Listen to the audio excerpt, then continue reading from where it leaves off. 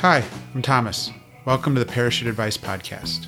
My life has taken a lot of twists and turns, and on this podcast, I will dive into those experiences. The goal is to help everyone listening learn from my experiences and hopefully avoid some of the mistakes I've made.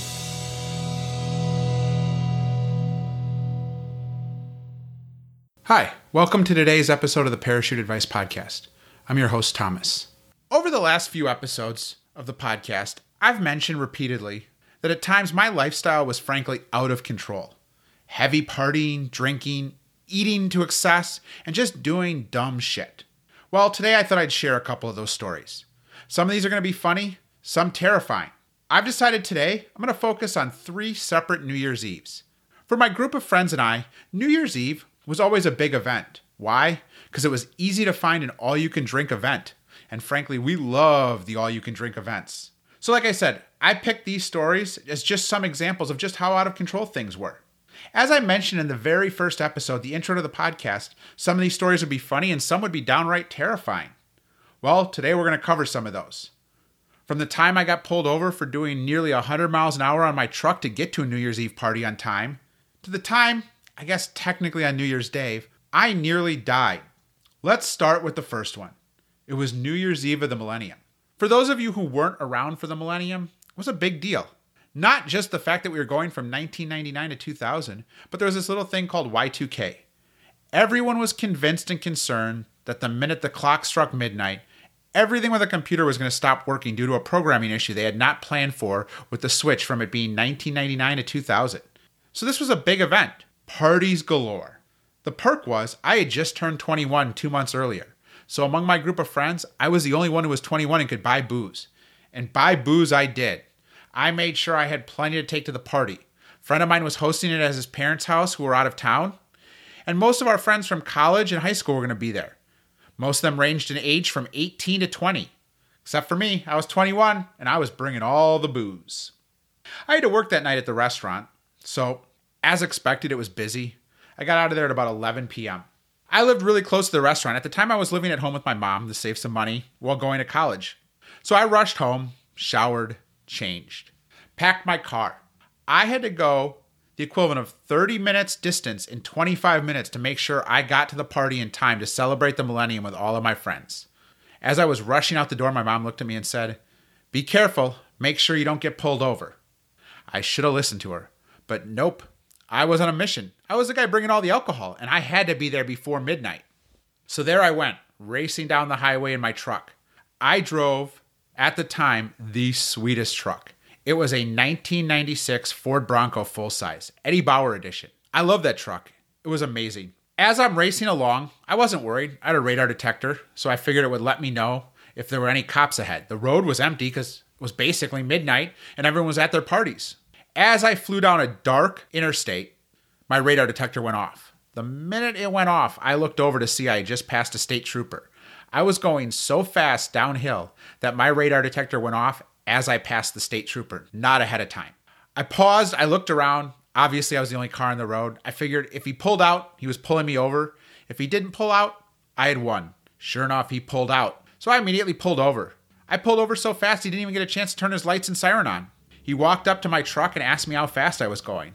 I figured at this point I was just going to be honest. Hopefully it would smooth things over. I looked at him and said, "To be honest, my speedometer stops at 85. But I did know that the RPMs were still climbing." And he goes, "Yep, I clocked you at 95 and a 65. It's going to be 30 over." For those of you who aren't aware, 30 over in the state of Wisconsin, that's a reckless driving ticket. Not something you want. So there I sat. Mind you, I was 4 miles from the party and ahead of schedule. I would have been there with plenty of time to spare. The officer walked back up to my car, handed me the ticket, explained to me that he was doing me a favor. He had written it for 12 over. He then explained that I would likely be able to get the DA to drop it to 9 over. Made sure I wasn't going to be drinking and driving after the party, which I assured him I wasn't going to be. And then he paused, took the ticket back, looked at his watch, and waited a minute. And then he looked up and he said, "Happy New Year's Eve," and handed me the ticket at midnight. I made it to the party 5 minutes late, told all my friends what had happened, and made sure we got very drunk that night. Boy, did we have a good party, but it wasn't cheap either. That was a several $100 ticket. Next was probably the scariest moment of my life. It was New Year's Eve of 2005. For us, it was just another reason to get together and get as drunk as possible.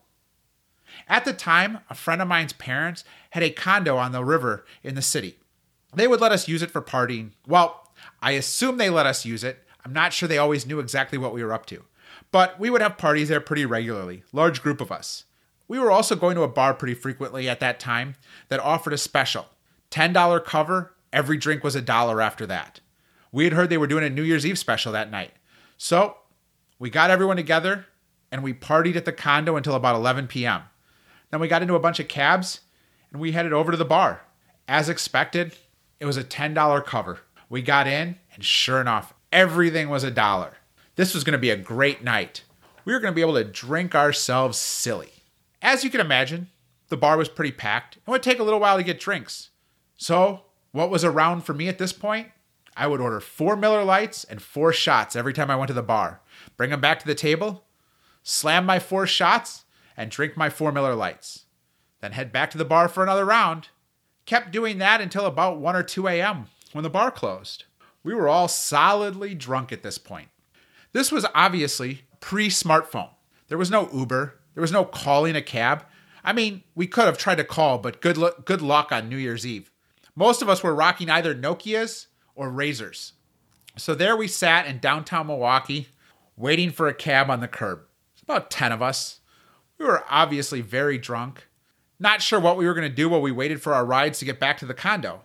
When one of the girls who was with us reached into her huge purse and pulls out a bottle of Absolut vodka. She goes, "I forgot I grabbed this from the party earlier. We can drink this." There we sat on the corner passing a bottle of Absolut vodka back and forth between us, obviously continuing to get drunk. Ultimately, we got back to the condo around 4 in the morning, continued to party. 2 of my friends were trying to hook up with girls who had come out with us. I, not being with a girl, and frankly being a dick, decided to screw around with them and make it difficult.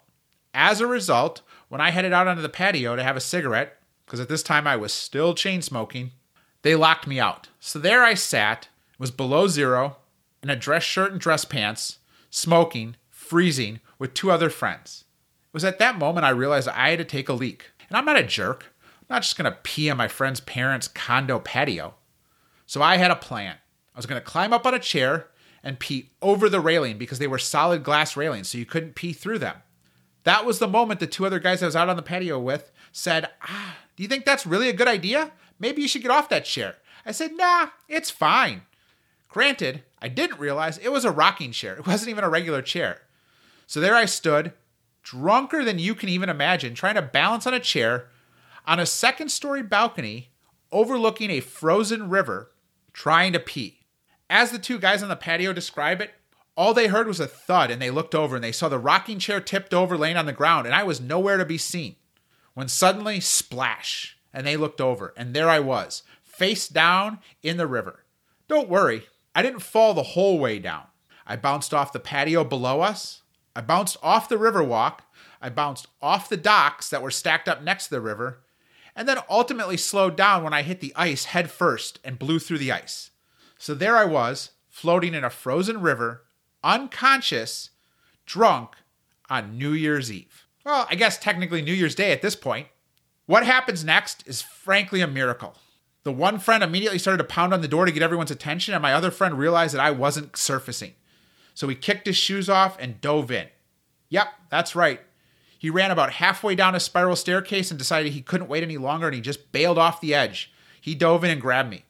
At this point, I started to come to, and I realized that me and him were sitting there floating in a frozen river. Obviously, everyone rushed out. They tried to get us out, but you got a 350-pound guy soaking wet in his dress clothes? Good luck. The first girl who tried to pull me in ultimately ended up in the river herself. So there we are, 5 in the morning and 3 people floating in a frozen river. Ultimately, I got out, he got out, and she got out. I walked into the condo, looked in the mirror, and realized that my face was cut up and my arms were black and blue and covered in blood. We were going to call 911 when one of the guys with us said, "Wait a minute. We all have high deductible health insurance plans. Is this really a good idea?" He was right. So one of the guys who was semi-sober, I'm using that term loosely, offered to drive. So there we are. The 2 of them stayed back and I was getting driven to the hospital. I walk into the emergency room and I explain to the check-in nurse what had happened. at which point she asked me how drunk I was. I made a smart-ass flippant comment, and she told me I needed to sit in a corner and think about my attitude. In retrospect, I realized it's probably because she didn't even believe what had happened. Who falls 30 feet through ice into a river and walks themselves into an emergency room? I guess this guy does. Ultimately, I saw the doctor. He checked me out. Miraculously, no broken bones, just cuts and bruises. They sent me home with a prescription for Vicodin, a lot of bed rest to recover from the injuries. My sister came and picked me up. Let me tell you, not happy. The next day I got up and I felt terrible. So I started taking the Vicodins. Man, those made things feel so much better. But then something weird happened. Suddenly my stomach didn't feel good. I started throwing up. I had severe diarrhea. Must be the Vicodins. I hadn't eaten anything. I was hungover. So I just went to bed. The next morning, my sister found me passed out on the floor of my bedroom. At the time we were living together, since my mom had passed away and we were both sharing the house that we had inherited. She found me there, passed out in my bedroom, and decided that I should probably go back to the hospital. So she helped me into the car and we drove to the local emergency room out in the suburbs. I checked into the emergency room and saw the doctor. I explained what had happened and he looked absolutely terrified. At this point, I was running a fever of 104, was severely dehydrated, and did not look good. They ran a bunch of tests, ultimately determined that I likely had an E. coli infection from drinking all of the river water. As you can imagine, an urban river, not water you want to be drinking. So he sent me home with a simple diagnosis and a simple cure. Take a lot of Pepto-Bismol and Imodium AD to get through the diarrhea and just fight it out. Well, that didn't work. I kept getting sicker. About 2 days later, I got a call from the emergency room explaining that they had made a mistake. It wasn't E. coli. Turns out I had Shigella. The real kicker, Shigella, if you've never had it, gets worse if you take Imodium AD. So I had been taking something that was making the symptoms worse. I stopped that immediately. Luckily, it's a bacteria, so they got me a prescription for antibiotics, and within 2 weeks, I felt great. Downside is, it's a highly communicable disease that only comes from consuming human feces. As a result, I had to answer questions from the local health department on how I got it, and then deal with the fact that I knew I had probably consumed human feces from the river water. But hey, at least I was feeling better. Well, so I thought. A few weeks later, I was out with friends, and they kept asking why I would twist my head awkwardly anytime I was talking. I hadn't even noticed I was doing it. It was at that moment I realized it's because I couldn't hear them out of my one ear.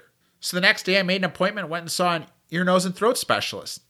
He looked at my ear and realized I had completely ruptured my eardrum. It was healing, but it was completely ruptured, and I had potential for hearing loss. Luckily, went through, got some tests. The hearing loss is minor to non-existent to this day. I fully recovered. But man, when I look back, am I lucky. I should have died. All because we wanted to go to a party that was a $10 cover and dollar drinks. You'd think at this point, I would have learned my lesson about New Year's Eve. You'd think my friends would have learned our lesson about New Year's Eve. But nope, we continue to do stupid stuff. A few years later, a large organization in our city decided that they were going to host an event. This time, it was high class. Suit and tie. $70 cover, but it was all you could drink again. So we were absolutely in. It was going to be the first big ball of the year. We had never been to an event like this. We decided we were all adults and we could do adult things at this point. Besides, we all had good jobs and we could afford the $70 a person to go to this event. People from all over the state drove down. Friends of friends. We had a huge group together. This was going to be a great event. The night of the event happens. We get there. It's great. We get to the event and we realize they're only pouring top shelf. This was going to be great. So we belly up to the bar and we start ordering cocktails. Screw the beers. If they're pouring Grey Goose, it's going to be vodka tonics all night long. So there we sat. It was a small event. We were a little surprised. It was supposed to be a much bigger event at a large nightclub. The venue, very small. So we sat there and we drank and we drank and we drank, and man, did we drink. It was weird because we kept seeing people come in, but the room never got crowded. We kept partying. Midnight was rolling around when someone came up to us and asked us if we'd like to go into the event. We said, go into the event? We're at the event. The guy laughed and said, no, you guys have been drinking in the lobby this whole time. We were so focused on getting drunk, we didn't even realize we didn't make it into the party. At which point we walked through a doorway and the room opened up and there was easily 1,000 people in a massive warehouse nightclub partying their asses off.